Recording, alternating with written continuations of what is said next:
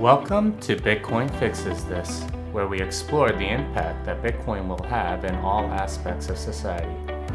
Today's guest is Yeonmi Park, North Korean defector, human rights activist, and author of the book In Order to Live. We talk about authoritarianism, the current state of the world, and how it looks to someone from the outside.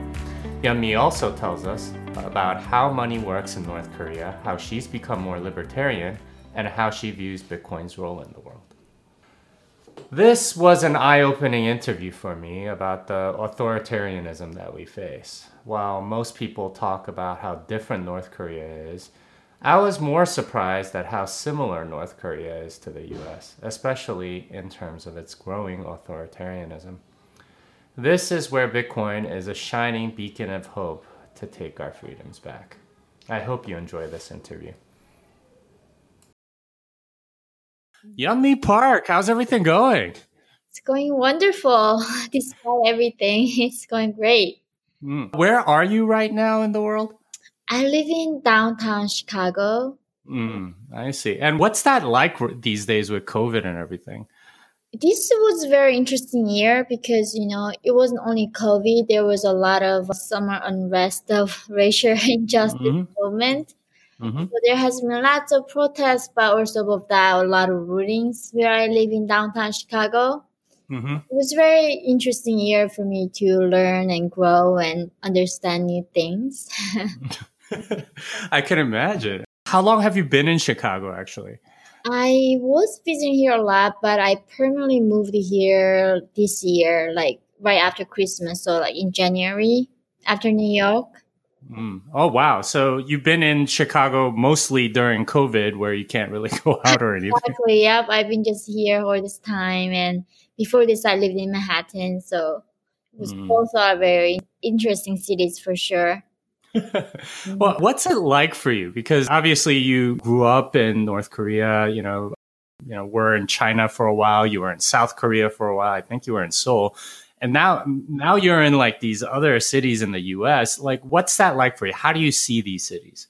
It is a different planet coming from North Korea. Being in the US is like really, one of the extreme you can get. Well, the furthest, like the opposite you can get, right? So it is also, it's almost like sometimes unreal to me. Even like my mom was here until yesterday. She went back to South Korea. We were talking about, not even in wildest dream in ours, we were thinking we are going to end up in America. We always call the bastards country. So, yeah, it's been so, so unreal and also amazing. Okay. One of the things that I get from all your interviews and your books and everything is just how grateful you seem to be for the situation that, especially today, like in this era of COVID, even like when you're speaking about this, it's just kind of like you seem to have a gratitude about it that a lot of people don't really appreciate right now.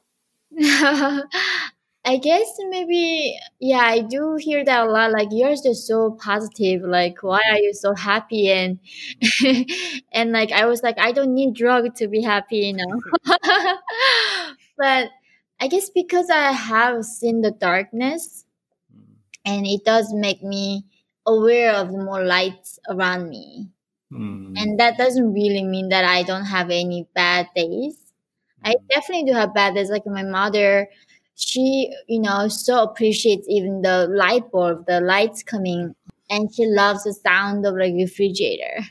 So we had them, and she's like, look at that, like there's a refrigerator, like robot, always knows when to turn it on and turn it off.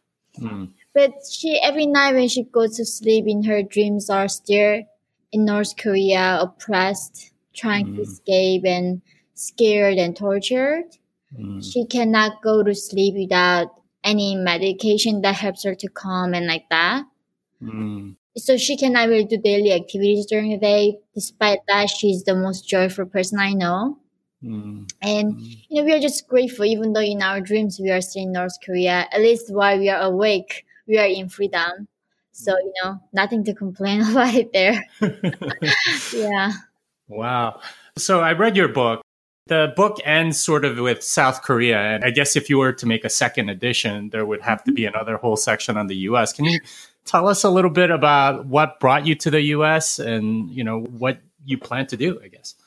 Yeah, so what brought me to the US was writing my memoir, as you said. I wrote the book in New York and in Montana. So that was great. And then I went to school in New York at Columbia University. So that really made me to move here. Mm-hmm. But also the reason why I stayed also try to live my new life here was, really honestly, I was treated as a second citizen in South Korea. Mm. And despite everyone says like America is very not inclusive, I felt most included here in America where I don't even speak the language that well. So I think you speak fine, but yeah. Yeah, it was like such an ironic situation. I went to South Korea in the hope of finding my people and my just like one Korea. There was no North and South Korea to me. Mm-hmm. But when I landed there, they were more branding me as some like, some spy coming from the communist country or some like a backwards country coming there. That wasn't that trustworthy. And coming to America was very refreshing because here people really didn't care that I was North Korean or what kind of history or what kind of things that I went through. They really care like who I am today. Mm-hmm. So, it didn't make me ashamed of my past being here. Mm-hmm. Yeah, that's interesting because at least my immigration experience, I immigrated from South Korea when I was 8. It was interesting because, at least at first it was very difficult because I didn't speak English or whatever. But about a year in, I spoke enough English, then I was able to get along with people. Mm-hmm. I think the reverse would have been much more difficult, in part because of, how Korea is. Mm-hmm. It's just very homogenous. There aren't that many people moving in per se, although I hear it's changing now. Whereas America is like this country full of immigrants. So they're used to lots of people that are coming in that, like they haven't seen before or aren't familiar with. And it's just sort of like, we'll judge you on your merits instead of we're going to have all these preconceived notions about you. Yeah, I think that's the really beauty of, I think that's when I realized, this is what they meant by American dream. Because in South Korea, even though I spoke Korean really fluently, because I was saying few words differently than South Koreans, I had like North Korean, some vocabulary left in me. Mm-hmm. It was like they were just laughing at me, making fun of me. Mm-hmm. But here, I don't even know most of like basic things, and people like, as long as I know how to communicate basic things, they're okay with it. Yeah, it's like it's just culturally very different. This is an immigrant's country, and Korea is not used to it yet. Do you think that's going to change in South Korea? Because I do feel like, so I visited South Korea, after I left, like in '94, and and that was weird because like Kim Il-sung like died while I was there, which was kind of odd. But then I didn't go back until a couple of years ago, like 2018. Really? So yeah, and like during those 20-something years, it had changed so much. And one of the things I noticed was that there were tons of foreigners in Seoul, which I never saw when I was there. So, is that going to change, do you think? I think they have to be, right. South Korea is such a like global economy. It's very westernized. And I do think like South Koreans are very open to the Westerners. Like, I don't know generalize, but like they are more okay with the people who's like more white, English speaking Westerners. But they are not really okay with the people like Vietnamese, Laos, or Thai, or North Koreans, like coming from the third world country. But I think, they have to change because they cannot really stop this movement of us becoming mixed race altogether. Mm-hmm. And I think, they will change, but it will take some time. And I think America is way more advanced when it comes to embracing diversity. Mm-hmm. But, I think Korea will get there, of course, eventually.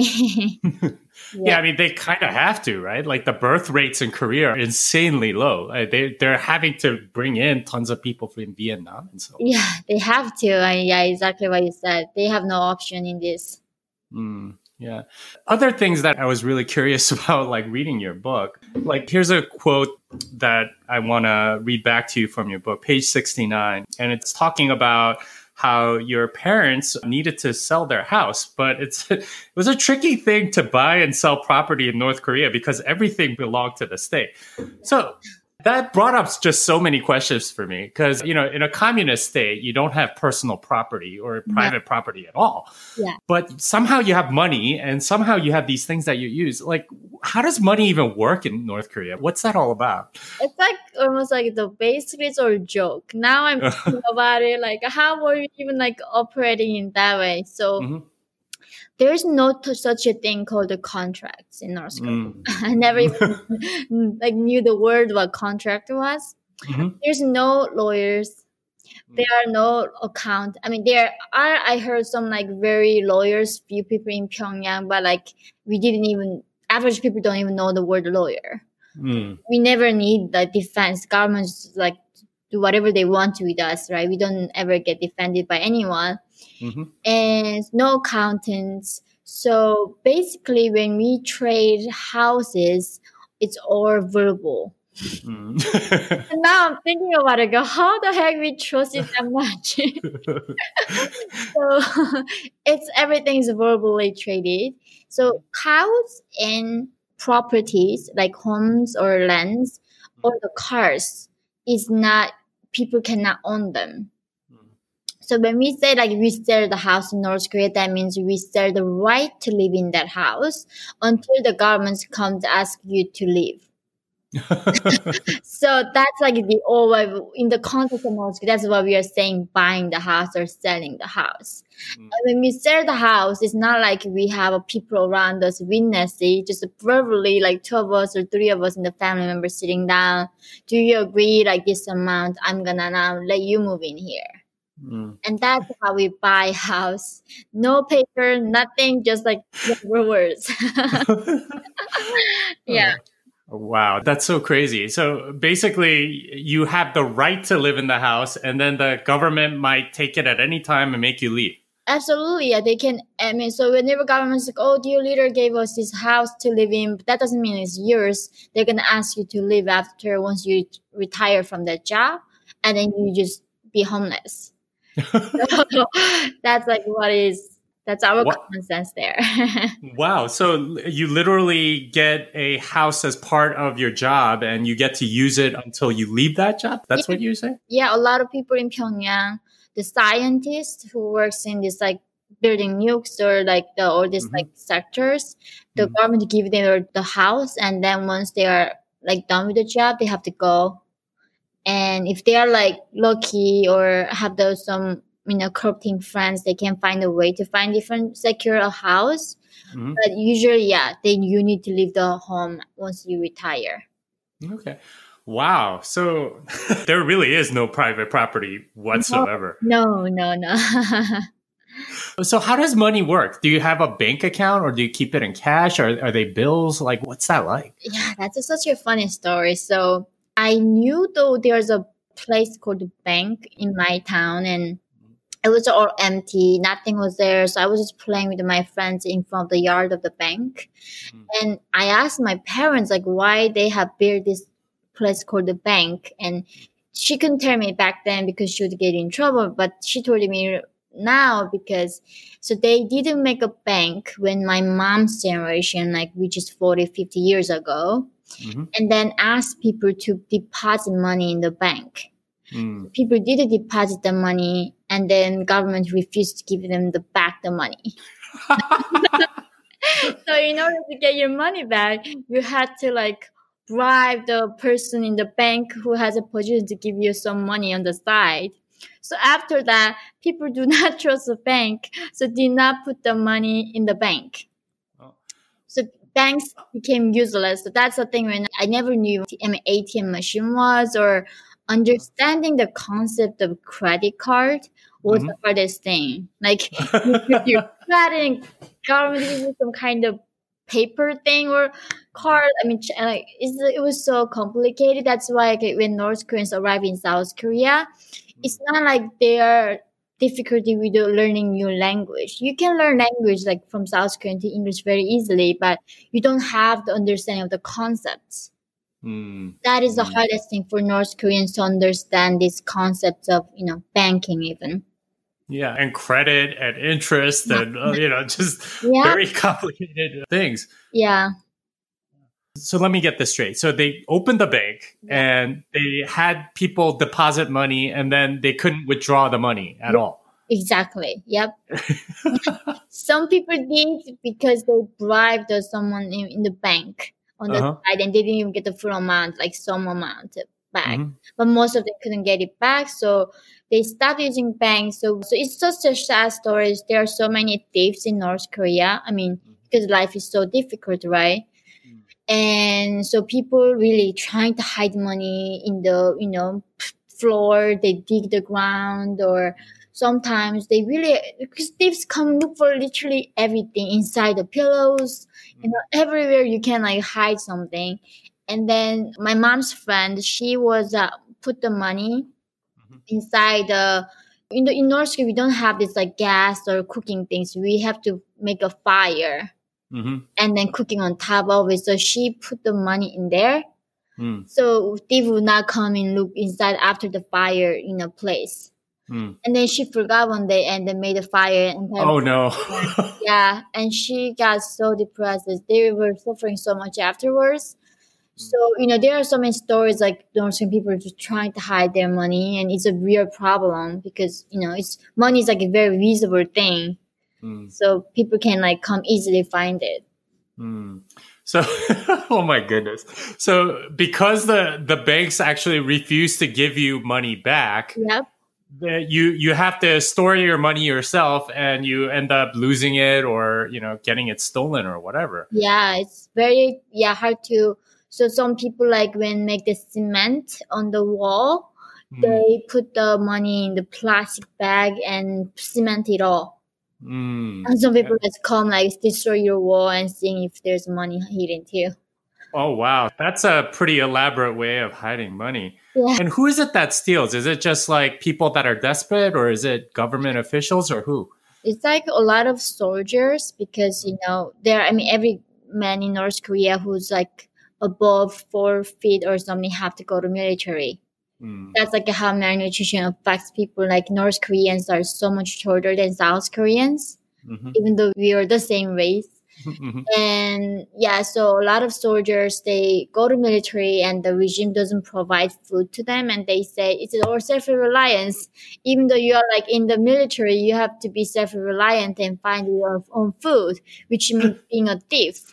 So, although these soldiers of this socialist paradise, they become thieves, and except a few ones really super elite groups in Pyongyang, the countryside, they're all suffering and malnourished. So they become thieves and look for these things. Oh, wow. So they just go into houses and start searching? Yeah, they do. And they just steal a lot of things. And, they also have to survive. And that's why a lot of soldiers die in the military because of malnutrition and all those things. Oh, wow. That is so crazy. So is it North Korean currency that you're hiding, or is it like foreign currency? So in 2009, Kim Jong-un, I think 2002, 9 or 10, something around then, Kim Jong-un, when he was trying to become the next heir to the party, he did this thing called the currency exchange. So he said, like, basically, you only can exchange 30,000 yuan in North Korean money. Doesn't matter you're a billionaire, it doesn't matter you're a multimillionaire. All you can get is 30,000 yuan. And then try to make everyone equal. So what do you think is going to happen, right? It's like one day your government comes like, all you can be worth is $100 now in new currency. It doesn't matter how much you had in the past. And that's how he wanted to try to equalize everyone and bringing this socialist paradise idea to everyone. And that didn't work anymore because back then, my mom's parents' generation, they were at least providing some kind of food and public rations. But North Korea stopped when I was born in the 90s. So if you don't give us money and no food and not letting us trade, like how do we survive? We cannot just like survive not eating, not anything, right? So that currency exchange brought so many tears to North Koreans. So they burned their cash. They were so angry. They were throwing the first like resistance happened in North Korea, which is like during that time they were throwing this money because they became trash because the government said like it's not worth anything now. All you can be worth is this new currency is like 30,000 yuan. So they were burning it. They were throwing it to rivers and they were killing themselves. And then like North Korean regime for the first time realized this was a big mistake. So they executed the person to say, even though it was Kim Jong-un who did it, like someone on the official and said it's your fault. Oh, wow. And then afterwards, that in 2009 or 10, North Korean people lost their faith in North Korean currency. So now in North Korea, in Pyongyang or other countrysides, they use Chinese yuan and the US dollar. Oh, wow. So yeah, that people do not trust North Korean yuan anymore. But that's what you were using before that currency reform. Yeah, I was using North Korean yuan because I escaped in 2007. But a few years after I left, now like everybody's using foreign currency. And yeah, so that's how these people are trading these days. Wow. And how do they get their hands on foreign currency? It has to enter the country somehow. Through China. So there are a lot of smugglers and money brokers in the border side, and they bring Chinese yuan and the US dollars through China that way. Oh, wow. That's so crazy. So in a sense, you kind of have private property, right? Because you do have at least cash. That's yours, I guess. Yep, I think so. Because North Korea, that's why it's not a socialist anymore. It became some crazy dictatorship with the religious court and whatever it is, like the corrupt gangsters, or more like you think of North Korean regime can think of almost like a mafia, a gangster group. They selling the regime sells drugs. Like literally, North Korean regime makes like ice and meth and cocaine and heroin and selling them to other countries, and they sell missiles and they sell people, their own people. So yeah, it is like very not normal country. Yeah, I can imagine. Well, so speaking of that, like how much Marxism did you learn? Like I understand, like at least from the book, the impression I got was that you learned to worship Kim Il-sung, Kim Jong-il, Kim Jong-un, or, you know, those are like sort of like deities. But how much do you learn of, say, Stalin or Mao or Karl Marx? So North Korea does change their opinions a lot on their allies or their enemies. Like, do you remember like reading 1984 by George Orwell? Like one day your enemy was like on neutral, then the other day like you go there, your enemy just switched. Someone has a war with the other one, and like that. They were initially saying Lenin, Marx, and like Mao were the heroes of this humanity, and then they were saying, oh, they were the betrayers of things, and like that. They were saying China was our greatest ally, and then one day they were the mouthpiece for the Western propaganda. And they were switching a lot, but North Korea, what they did is like called like Kim Il-sung-ji or Kim Il-sung people. So they created the word, not Asian, they created a word for Kim Il-sung race. Oh, wow. So North Koreans are not Asians. They are Kim Il-sung race.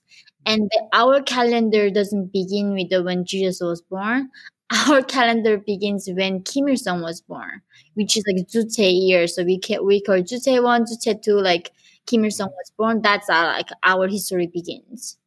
Oh, wow. So you're in year 100 something? Yeah, we are like 100 something right now because that's like when Kim Il-sung was born.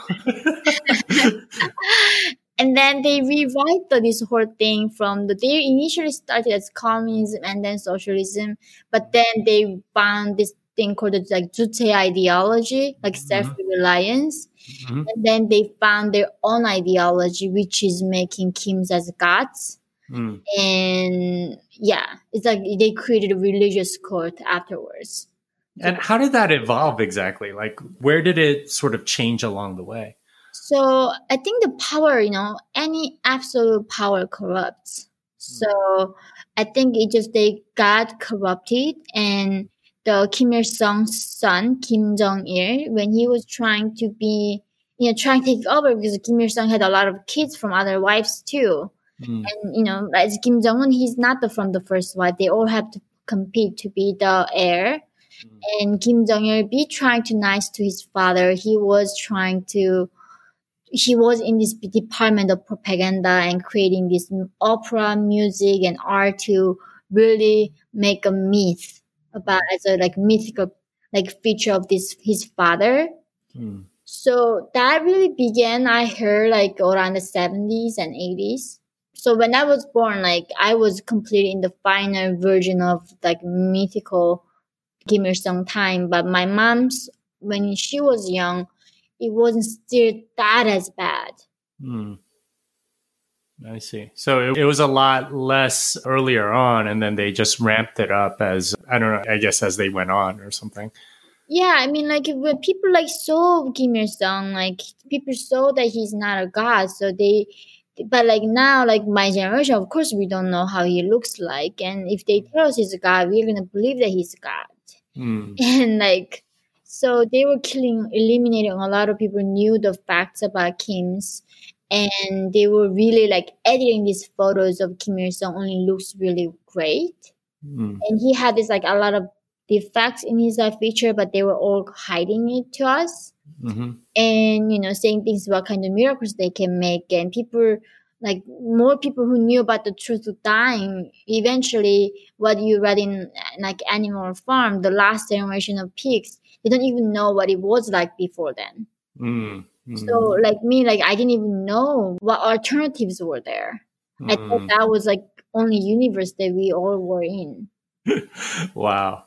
Wow, so crazy. So I guess you didn't learn that much about Karl Marx or socialism and communism. It was much more geared towards Juche ideology, and it was everything about Kim's. It was all about memorizing how many, what kind of victories they won, how many miracles they can make, and about the poem that Kim Jong-il wrote, about Kim Il Sung's birthday, his father's birthday, his mother's birthday, what year he had battles with Japanese, tons of nonsense. Now I'm thinking about it. I'm this is the most important subject in school.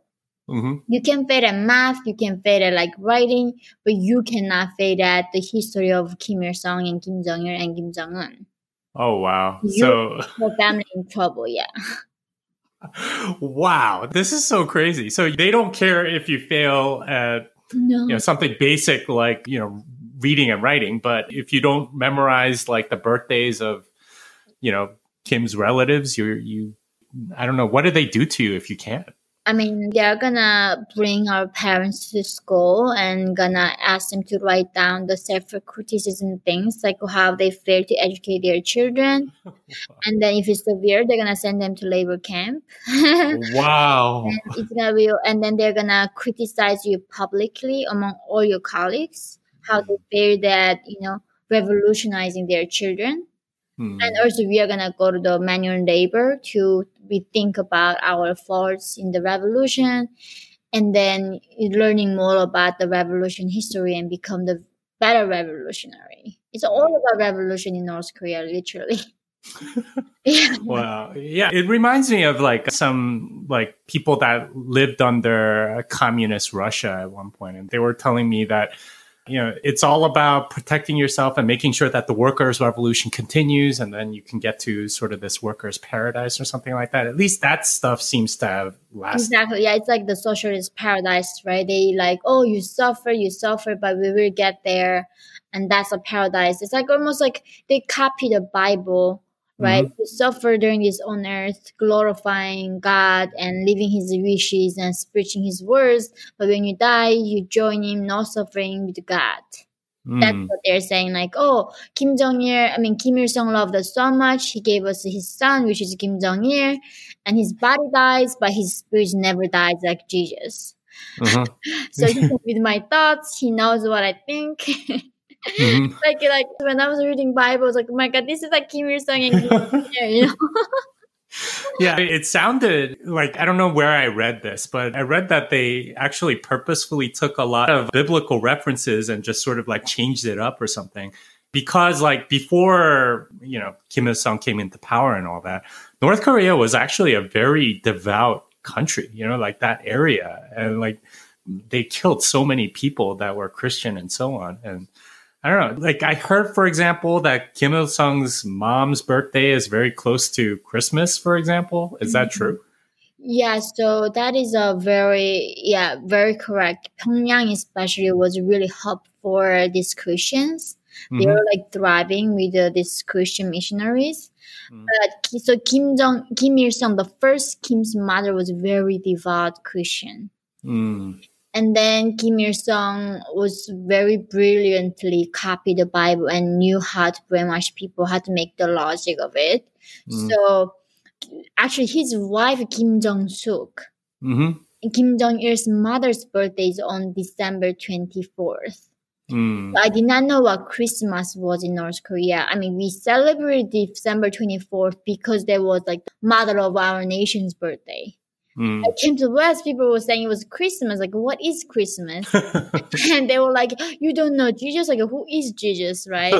And in North Korea, I don't know if Kim Jong-suk was born on that day, but they did make a December 24th as a national holiday and celebrating the mother of our nation, which was like Kim Jong-il's mother.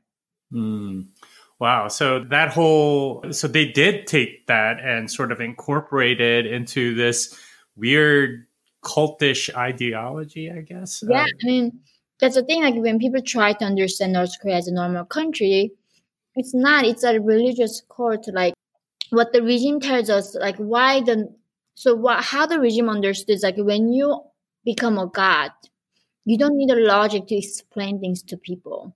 Like here, I cannot see God, but how do I believe you are there? It's like you don't understand as a mere human. It's a God's creation, like God's lover. How dare you asking for seeing God or seeing the miracle in front of your eyes? So they knew that in order to brainwash us and making all these absurd claims, they had to be a God. Otherwise, it's impossible. So they became gods and then made us to never challenge the logic. Oh, wow. So this is sort of taking all of what you just said and like applying it a little bit to what's going on today. So a few of the things that I've seen in your videos, and you kind of mentioned the whole self-criticism session where you have to criticize yourself and then maybe even point out a colleague or a comrade to criticize and so on. Like, when I see stuff like, critical race theory, where a lot of these companies, you have to go to these sessions where you have to talk about how you're a racist, right? Like it seems very similar to me. Like, do you worry about any of that? Oh my, I don't even know where to begin. I mean, it's a shame. Culture is so that I didn't expect you to see here. Like somehow you're not woke enough. You're not aware enough. You're not sensitive enough. It's like in a way. So in North Korea, of course, like the first thing my mom taught me was not to even whisper because the birds and mice could hear me. And if I said something wrong, it wasn't only going to kill me, but it was going to take 3 generations of my family with me to the political prison camps. So I mean, we escaped that and I came to the West and I see people saying having a different views, having different opinions, and then that get them fired from their jobs.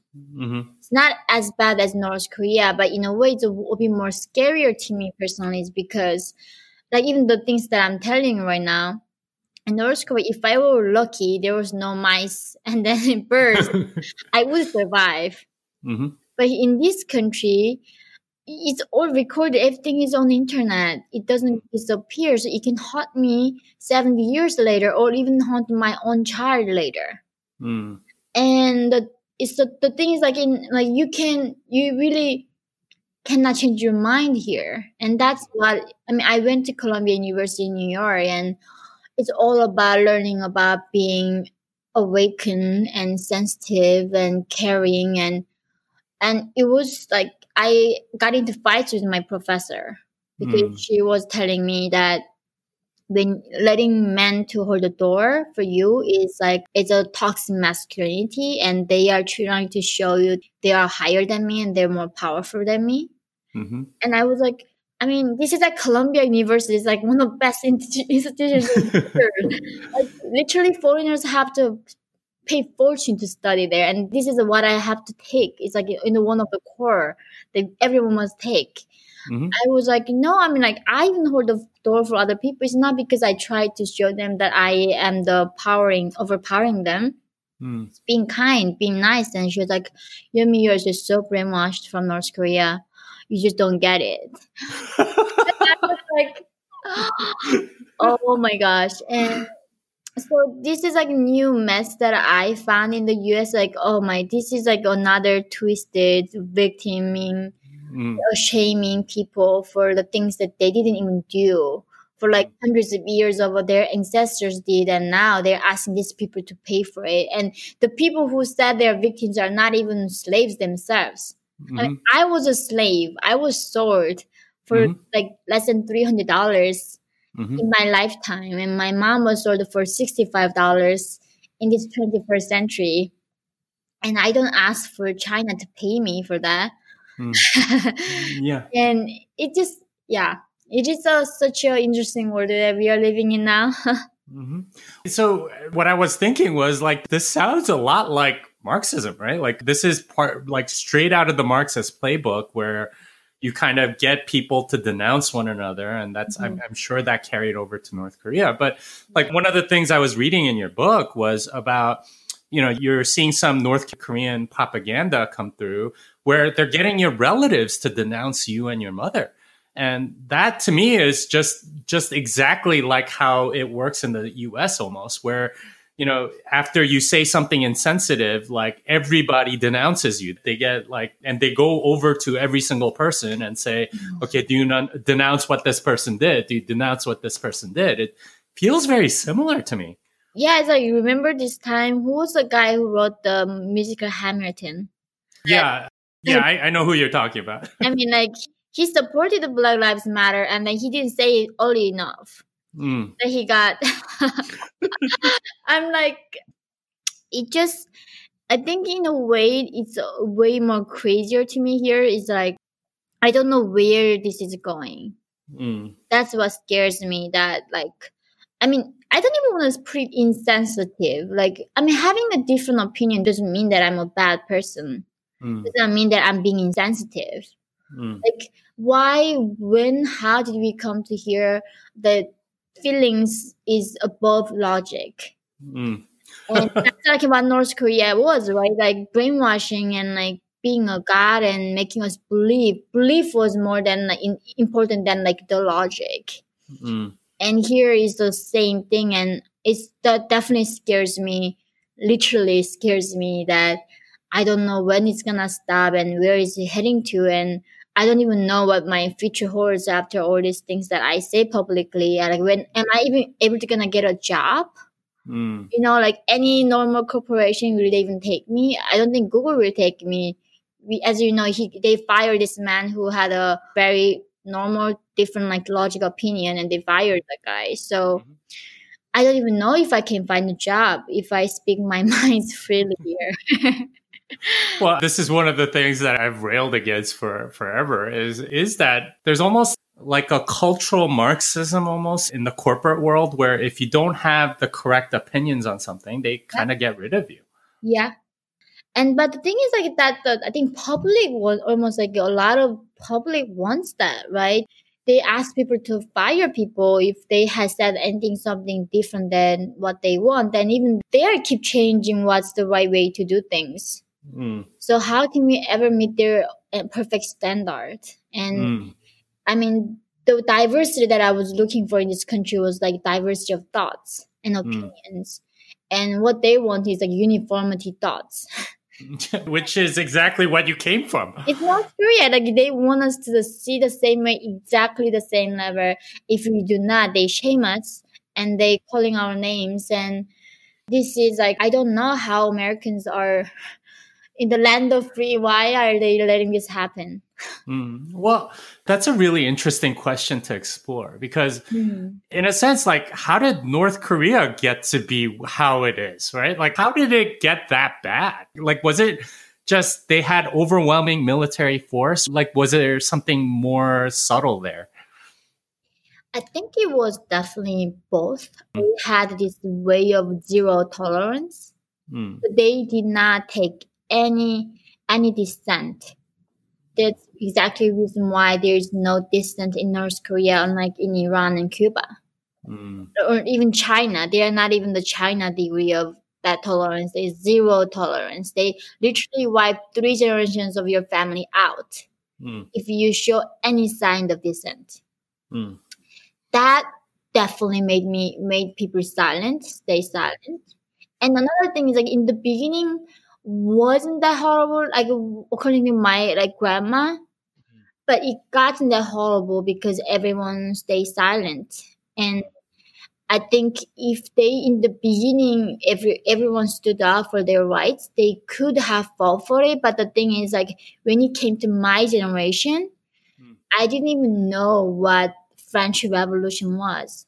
It was in my concept that people can fight against the government and demand their rights, because that was never in our textbook. And people often think like, oh, we know things inherently, but no, like, look at the baby. What do they know? They are not gonna know what revolution is. So, like, we are like those kids. We need to learn, and because they didn't teach us in North Korea, we didn't even know that was an option to do. So yeah. So it sounds like, at least in your analysis of what happened in North Korea, it's that it wasn't so bad. They got a lot of stuff for free. I mean, I know for my parents, I was talking to them a while back, and they were saying how they went to school in the 50s, right? After the Korean War. And they had school like outside, and they wrote in the dirt because they didn't have paper, right?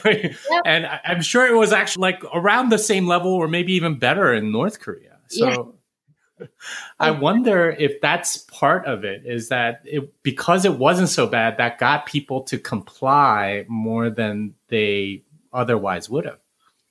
Yeah, I think, but the thing is, like, I asked my grandma, like, South Korea, North Korea, they do definitely demonize Japan a lot, and they talk about colonization of Japan as something that was the worst thing ever happened to them, right? And my grandmother, she was, as a child, worked as a housekeeper, like the slave. It's not like house. There's no dignity for them, like a housekeeper in the Japanese household. So she was like worse you can get. She was a slave to Japanese couple, and she was, as a child, washing and like sleeping with animals in the barn. And she said even that was better than living in the Kim Il Sung time. Oh wow! So I think what they really was like creating this fear, and that's what I see in the U.S. right now. What they're doing is like fear, like, oh, if you dare to stand up and having different opinion than us, I'm going to go destroy you. I'm gonna destroy your character. And there's so much like this character assassination happens, and they're taking things out of context and go against you, and they are trying to expose a lot of personal things and make you not getting a job. So all this, like, the method of like intimidating, that's, I think, what stopped North Koreans to rise. And also, like, here's no public execution, but North Korea, they did lots of public execution to show people, like, it was a mandatory even as a minor. Like, it doesn't matter you are 5 years or 10 years, you have to go see public execution like everybody else, and they put you in the first row because you are shorter than the adults. Oh wow! Put the kids, the youngest, in the most front of the public execution, and then let you see, like, this is what happens if you think differently, if you have different opinions. And we're kind of seeing that, although it's not like physical death, you see a lot of these people that get sort of humiliated in this way often like come to symbolize, I guess, like what would happen to you if you speak up at your job and, I don't know, like object to racial sensitivity training or something like that. Yeah, I just Jesus Christ, like I never knew this is like what I was going to do in the US. Looking for the land of free, like, where everyone having entirely their different opinions and all of that.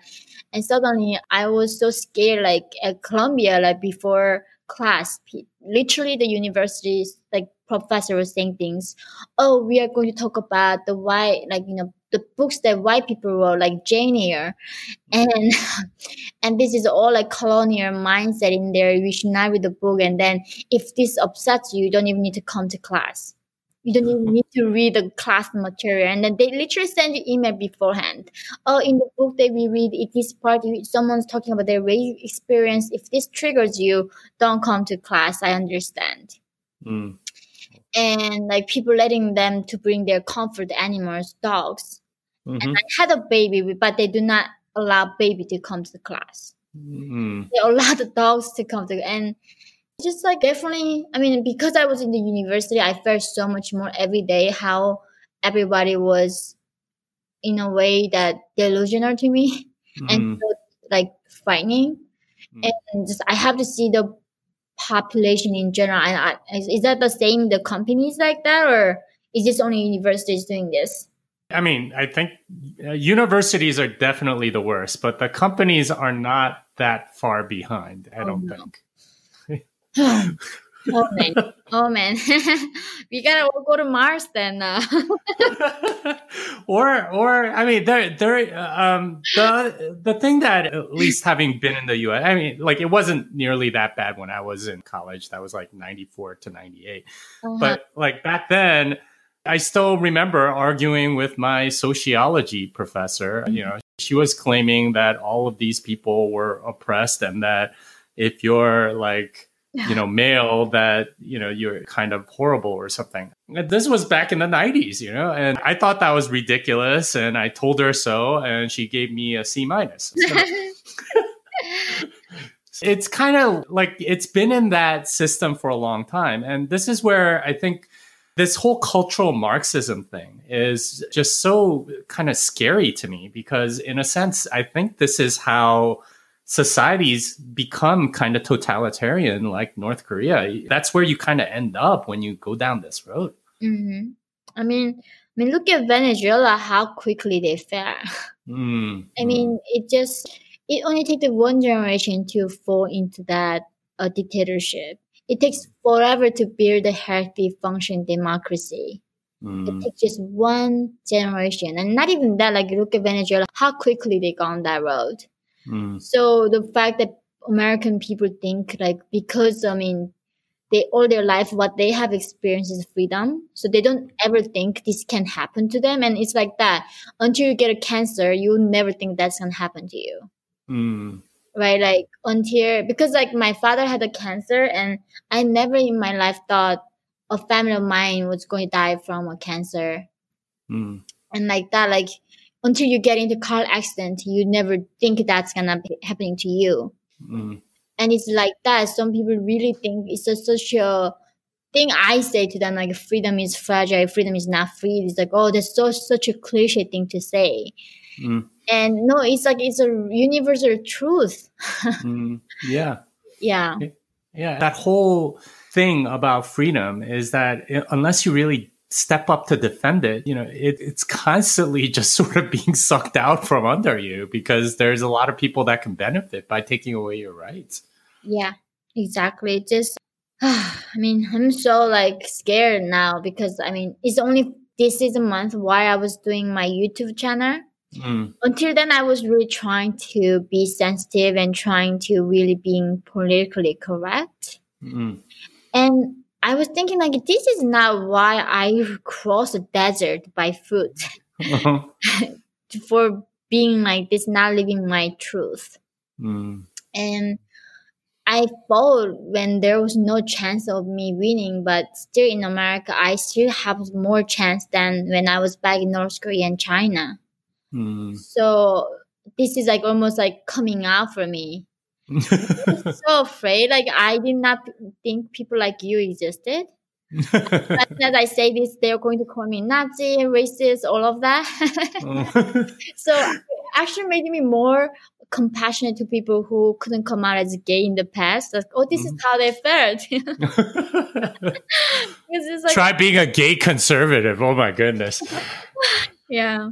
Yeah. I mean, there is sort of like a dominant cultural sort of oppression. Well, not quite oppression, sort of narrative out there that's very difficult to go up against, isn't there? And does that remind you of North Korea at all? Oh my. So the other last month in the Michigan Avenue, I was attacked by three Black women. It was like a violent robbery in the middle of Michigan Avenue in Chicago. It's like Fifth Avenue in Manhattan. It's like so many people walking by, and these three girls pushed me to the corner and then took my wallet. And then I have a nanny who is like a Muslim wearing hijab. Myself is like Asian. I'm also a color person. Whatever they say this in the pyramid of this victimhood, I am all of that. And then because I am Asian, I was asking these three Black girls, like, I'm not accusing you of anything. Can you stop until I call the police? And she just punched me on my chest with her fist. And then she was saying, oh, you're a racist, you're a bad person. And then everybody on the street in the Michigan Avenue, only 20 people, were circling me, trying to put me in a corner so I cannot call the police on these girls, and then asking these girls to run. Wow.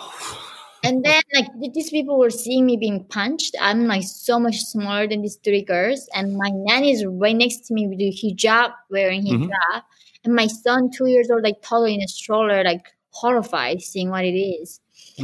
And I called the police, and then these girls used my credit card to go to Bloomingdale and bought something, $34,000 amount, something, whatever they bought. So they got a fridge, and I took the video of these girls while I was being punched. And then police arrest the girl, and then she's being tried, I think, this week.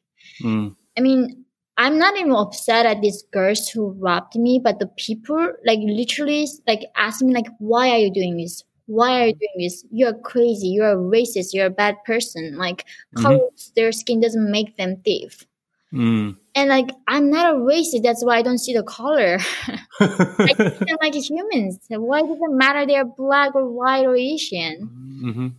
And I was like, this is madness. These people are delusional. They like all gone mad. Like they literally saw in their eyes I was getting punched and these girls were running, and they still defend them and not me.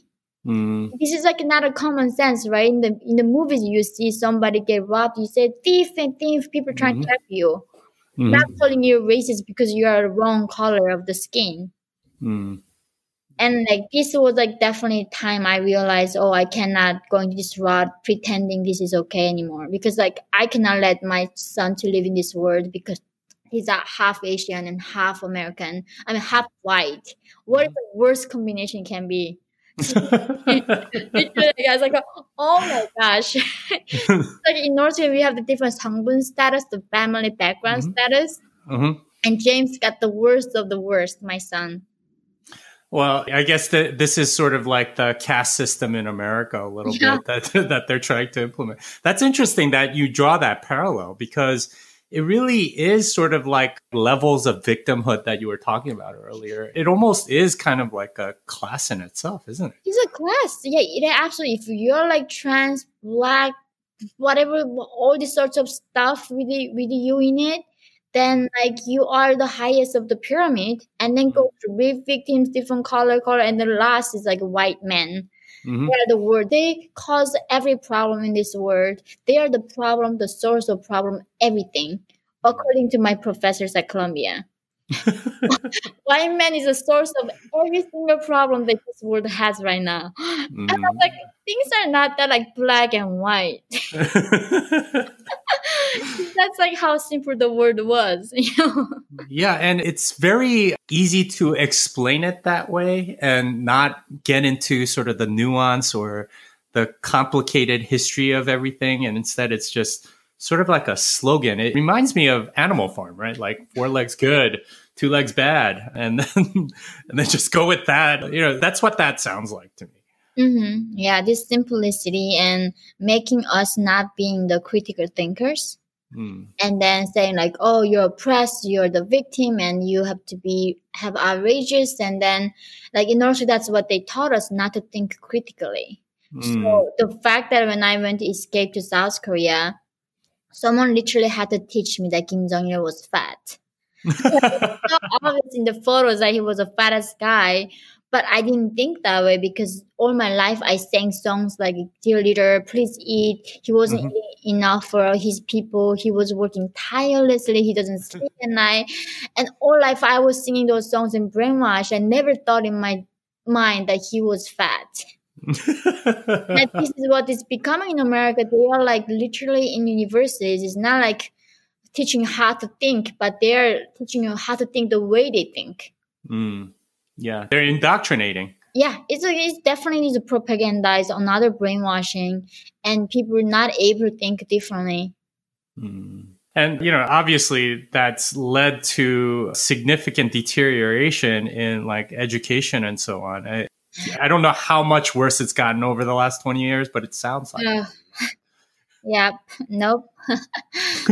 I was saying like there's no way I'm gonna pay for the tuition if my son chooses to study liberal arts in Ivy League school. It's like no way, not even one single penny I'm gonna pay for you. You're gonna do it? Well, what do you hope to what sort of education are you hoping for your son? I'm so horrified about like sending my child into any public school. And even private schools, I'm saying like this one narrative. It's like white people are the worst of the worst and they have to feel guilty about being white and being a certain race. It's like, with the shame, you can never reach your fullest potential as a human. That's what we meant to do. There's no forgiveness in this current narrative. Of course, white people did it wrong, and a lot of people did it wrong. Nobody's perfect, but there's no forgiveness in it. And I want him to, we're still searching, and maybe we're going to just send him to more like just science technical school. And all those humanity things we are going to teach him or with a tutor. And just maybe only like learning math and science, the technical things. But not, so we really have to look for a right school. And it's so scary one day my son becomes these people and then telling me how, I'm not sensitive enough. Cannot imagine the day like he's gonna think that socialism is the best thing that can have ever happened to America. And it's like America enabled him to be born. Like in North Korea, they don't accept the international marriage. So it never exists in North Korea. Only freedom in this country he was be able to born. And then if he says this is wrong, I don't know where to go afterwards. And because my son never suffered like me, he never seen the true horror of socialism and authoritarianism. He will not get it. Hopefully he gets it, but not. So we are really trying to get him right education for sure. Yeah, I think this is why your book is just so important, because you get to kind of get an idea of just how horrible things can get if you go down this authoritarian route. Yeah. But the thing is like almost like, I think my book is one of the examples of it, but it can get way, way worse than what I experienced in North Korea, because now look at China with this social credit system.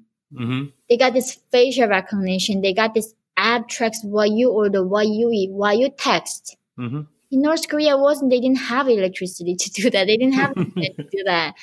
And this new level of oppression is something I don't think anyone has ever seen in humanity history. So China is going towards is like almost giving us good insight that what is coming to America. Well, so here's a question for you. And this is something that I've mulled over and I want to get your take on it.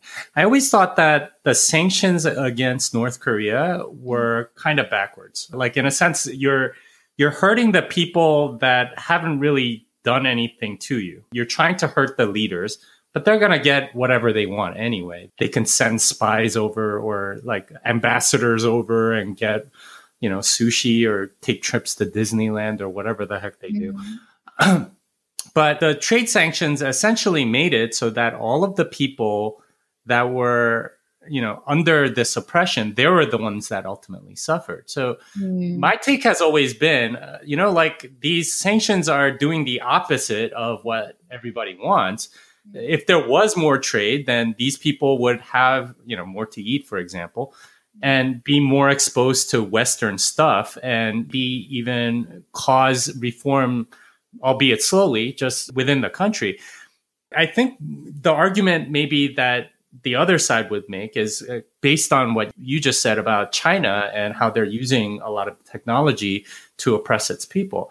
So what's your take? Like, would ending sanctions be good for North Korea or head them towards more freedom, or would it be the opposite? Yeah, I'm absolutely so glad you asked the question. And also, to say that is like, I almost like the first thing is like, oh, the fake news, because like, this is what I'm dealing with. So we have to look at the facts, right? Lifting sanction is what Kim Jong-un wanted to going into the Hanoi with the Trump. Why Trump walked away is because Kim Jong-un saying, one thing I want out of this summit is lifting sanctions. And Trump was like, I want you to remove the nukes first. It's like why Kim Jong-un is so desperate coming to all the way to Hanoi and then meeting Trump and begging for lifting sanctions. If this doesn't hurt the regime, why would he come? Do you think literally Kim Jong-un went there to fight for his people? Absolutely not.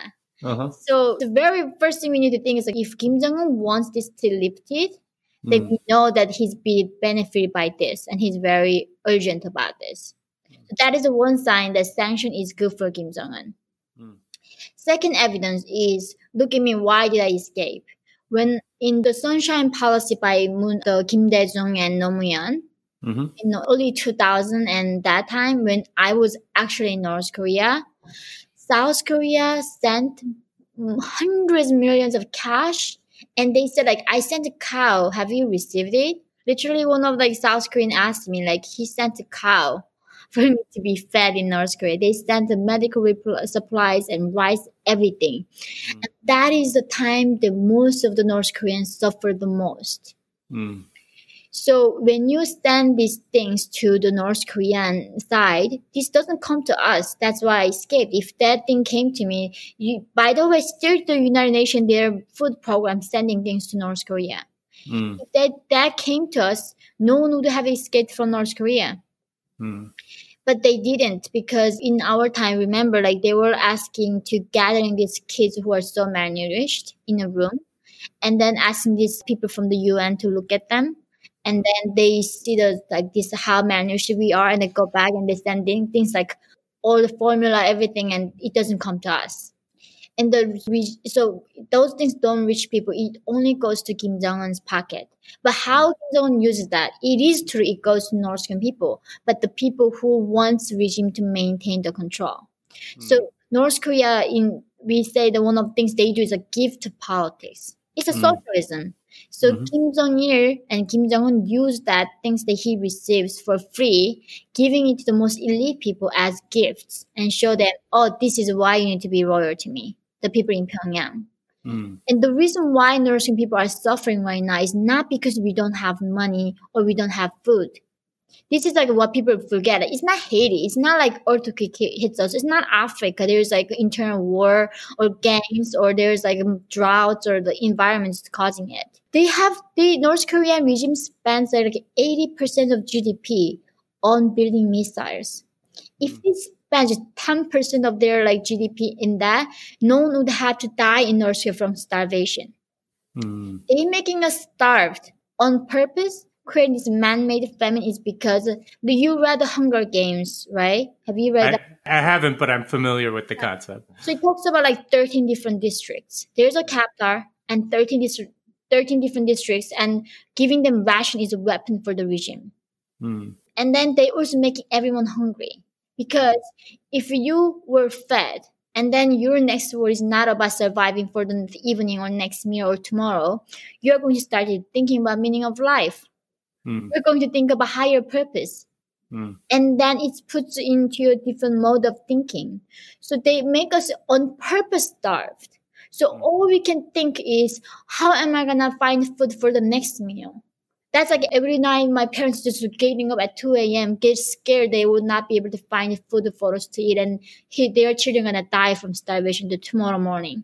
So Northern people do not have any energy to think about being free or having human rights or none of that, or traveling abroad, none of that. Like all they're thinking is surviving mode.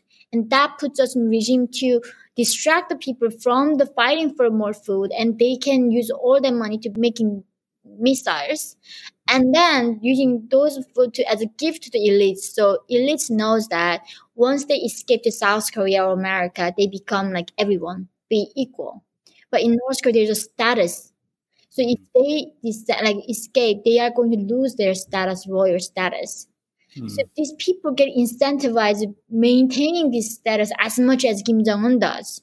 So that food, that sanction that if we lift them, it is only going to enrich these people who wants maintaining this current situation. And that is never going to go into the people. So that's the thing, like all these people think going to North Korea as a tourist, right? It's the same argument. Like if I go there, show them how open-minded, loving Western people are, they're going to change. No, those people you meet as guys, everything is like set up. It's like Truman Show. It's like you are going into the movie set of Kim Jong-un. Everything's set up. Everybody's set up. And the people who become the guide to you or become the waitress, everybody is there benefiting of this system.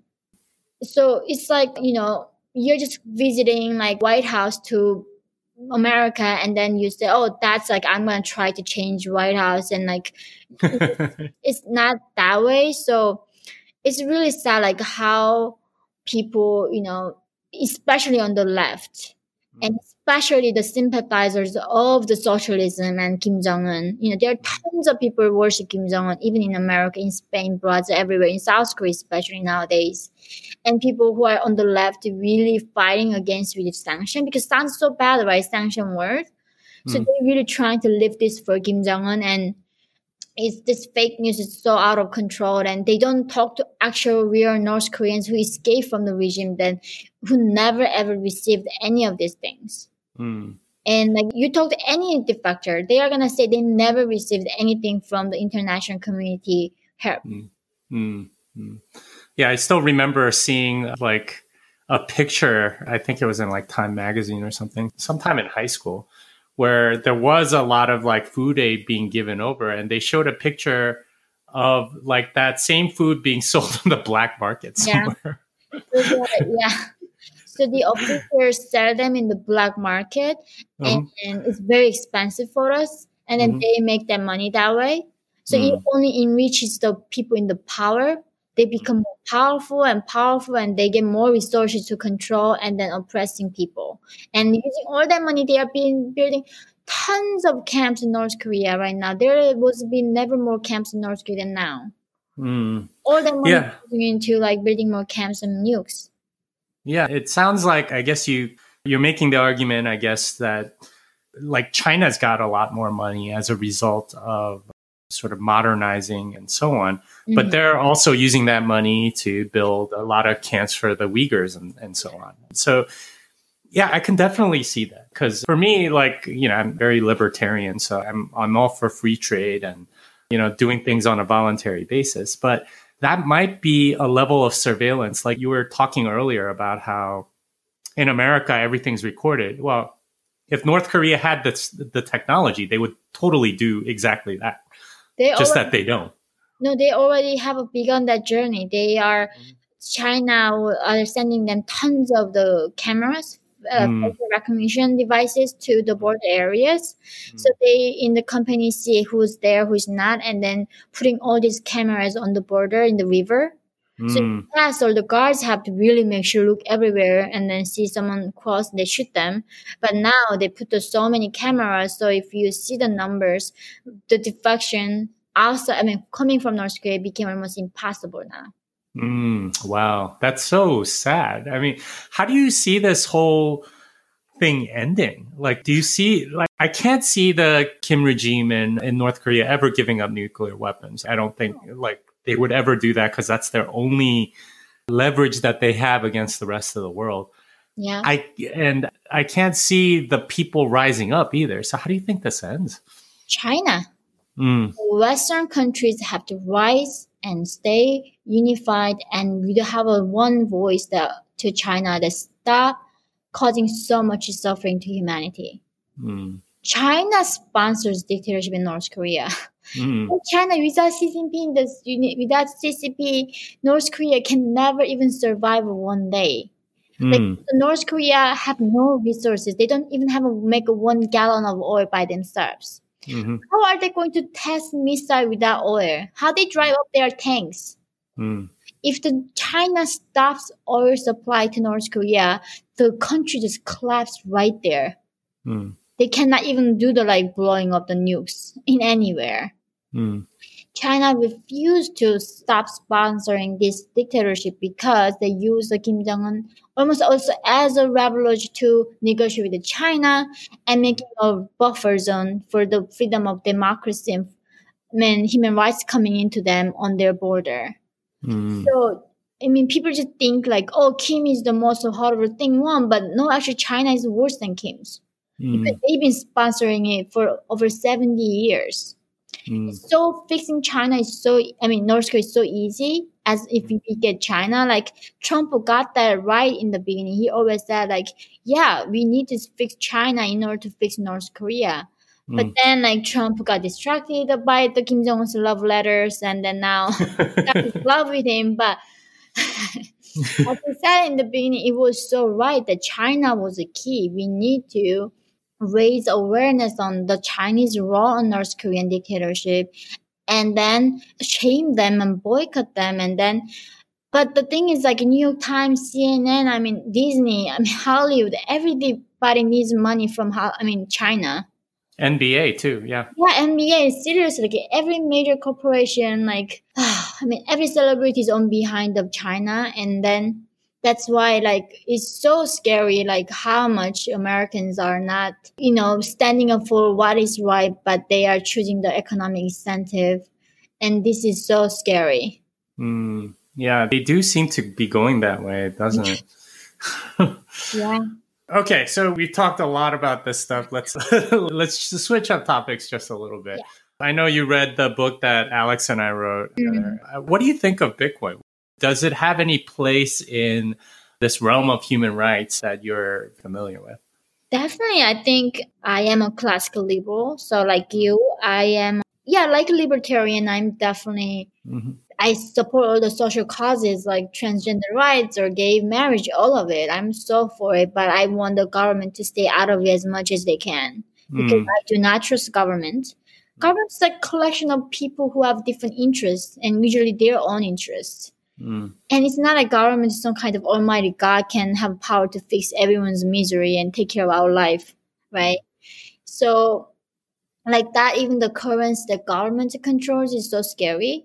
And like North Korea, what if one day they said like you only can have 30,000 yuan and then like rest of your money is like now papers, it's like trash. What stops us? Nothing. So bringing this power into people's hands is so empowering and is so revolutionizing in my mind that I can't even put into words that this is such an important step for us to become even freer than before from the government. And I didn't understand Bitcoin until I read your book. It was such a hard concept coming from North Korea, it was so hard. And reading that book was like, oh, now it makes sense. And also how this Bitcoin can empower people living, especially under the oppression and the governments that is not on check. Like China especially, like you can never trust your own government. They can take all your possessions away right away. And that's why I think this is such another way for us to find a solution and combat. Yeah, it's certainly being used in China, but it's going up against what you were talking about earlier, the social credit system and the score and everything else. It really does feel like there's almost like every country seems to want some sort of very surveillable currency that they're going to be able to use. I mean, how much of that do you think can change? I think it's almost like our, especially at least in America, we still have that time to fight back. Like, when I was in India, it was so scary. The government really wanted to know everything. So they were trying to become a cashless and also limits how much money you can take out from ATM machine. And even it's your own money, if the government bans you don't even know, you cannot even get it out and spend it. Like almost like it's similar to North Korea, right? If the government's one day, I'm gonna shut down the bank, and you're gonna think, what are you gonna do seriously? And the places you cannot use the cards. And it was like, oh my god, this it's crazy how much we give power to this is the most untrustworthy organization called the government. I mean, to me, it's like they are the worst thing can happen to us. I mean, if we keep them on check and limit it can do good for us. But they are always a danger of become corrupt. And I think that's why in America, why we still have that chance to fight back. People need to, I think, understand more on this Bitcoin and how we can be in charge of this and not rely on the government. And I think that's what is important, what you guys are doing now, really educating us and on the dangers of the government. And like, especially after this COVID, I'm so worried about, inflation. So they're printing out so much money. Where is it coming from? Nothing is free. Or like, this is really not a good time. I mean, I am happy, but still it's a very concerning time. And I don't know how the COVID is gonna end, how it's gonna change our permanent economy ever after this. So it is time for us all to take a pause and rethink how we trust government, how we take charge in our life again. Yeah, and you're singing to the choir right here. We're preaching to the choir right here. Yeah. I totally agree. And it's so crazy to me that people are trying to, I don't know, print even more money. And like so much of that money ends up going abroad. And then now then there's like US dollars available abroad. So what do? Well, they devalue their own currency and then you get hyperinflation and all sorts of other places. It's just such a terrible system that a lot of people just don't realize that, the US can essentially export inflation to other places. And it's a game that can go on a long time. Yeah. Wow. I mean, this is like what I have to learn more. It's like, because I think like you guys said, they make it complicated and common people cannot understand it on purpose, even though it shouldn't be this complicated. and then when we go to university, we don't learn about these things. And just what we learn is like how to hate white men. It is such a, like, if I were like parents, this is the first thing I want my son to read, like the book that you wrote. It's a pocket book for Bitcoin, right? That's like the first book that I want my son to learn, because money is essential, right? It's not bad. Money itself is never a bad thing. So it's a method for us to live life fully, and we need to understand it, because almost like people live for money. We work for money. Without money, we can never survive. But still such a literal understanding of the money that we work for all day long. Yeah. So few people understand the money. Yeah. That's really sad.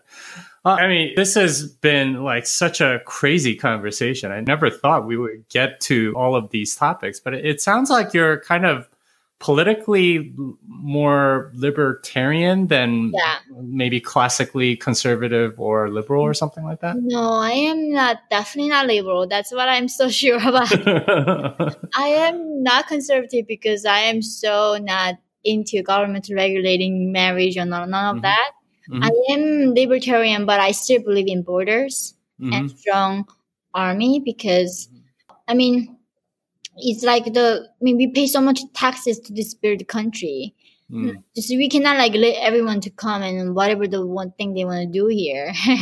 So I do believe in, I'm not like anarchist. I believe in strong defense and the borders and government to protect us from enemies. Because there are like threats that we have from the countries in the Middle East, like North Korea trying to blow up America. And I think it is government's role to protect us. I am like for some limited government, but not like no government person. And some libertarians I met, they were so like there, like no borders, no military, like nothing. Is like, oh no, you're such a dreamer. Yeah. Wow. So what are some of your favorite books on, I don't know, anything, I guess? I know you read a lot, and I'm always looking for good book recommendations, and I'm sure my audience is too. So you got anything for us? Did you read the book called The Madness of Crowd? No, I've been meaning to. Good thing you reminded me. It's pretty good. It really made me think a lot. And I recently just read a book by Dave Rubin. It's called Don't Burn This Book. Don't burn this book. Literally Don't Burn This Book. And I recently very inspired by Candace Owens. Mm-hmm. The book just came out. It's called Blackout. And really rethinking about Democratic Party and how they were being the most racist party and now pretending they are not. And how they were creating KKK. I did not know. So I did not know the Democratic Party was creating apartheid and creating KKK and now switch their position. They're like opportunists. And it's a very refreshing because herself is like African. I mean, I don't even want to say African American because she's not from Africa. She was born in America. Yeah. That drives me crazy, by the way, when like, you're watching the Olympics or something and there's a black French person and it's like, this is an African American. It's not from Africa, not from America. That does not work. Yeah. So she herself like knows it and how because I live in America, I mean, Chicago, I saw the first hand of the South Side. And the problem is really Democrats keep telling them they are the victims and they have no ability to rise beyond their trauma. And also, they don't like government is keep babying them. So the fathers are not staying at home and they don't take the responsibility of their behavior. All these black children growing up in a family where there are no fathers. So yeah, it was so it was so much fast for me to learn, and those things like new inspiration I got recently. That's awesome. Yeah, I'll definitely check out those books, and I'm sure my audience will too. Where can people find you? I have recently started a YouTube channel called Voice of North Korea by Yeonmi Park. Or I'm on Twitter, Instagram, Facebook, not TikTok because of obvious reasons. But yeah, other platforms, they definitely find me there. Yeah. Okay, great. And it's all under, I think, at Yeonmi Park, right? Yeah, definitely. Okay. All right. Well, thank you so much. This was a really enlightening conversation. And yeah, I mean, I hope you get more books out because I think you have a lot to share with the world. Oh, thank you, Jimmy. It was such a pleasure talking to you. And I hope to talk to you soon again. Okay. Well, that wraps it up for this episode of Bitcoin Fixes This. Yeonmi can be found at Yeonmi Park NK on Twitter and on YouTube as Yeonmi Park Official.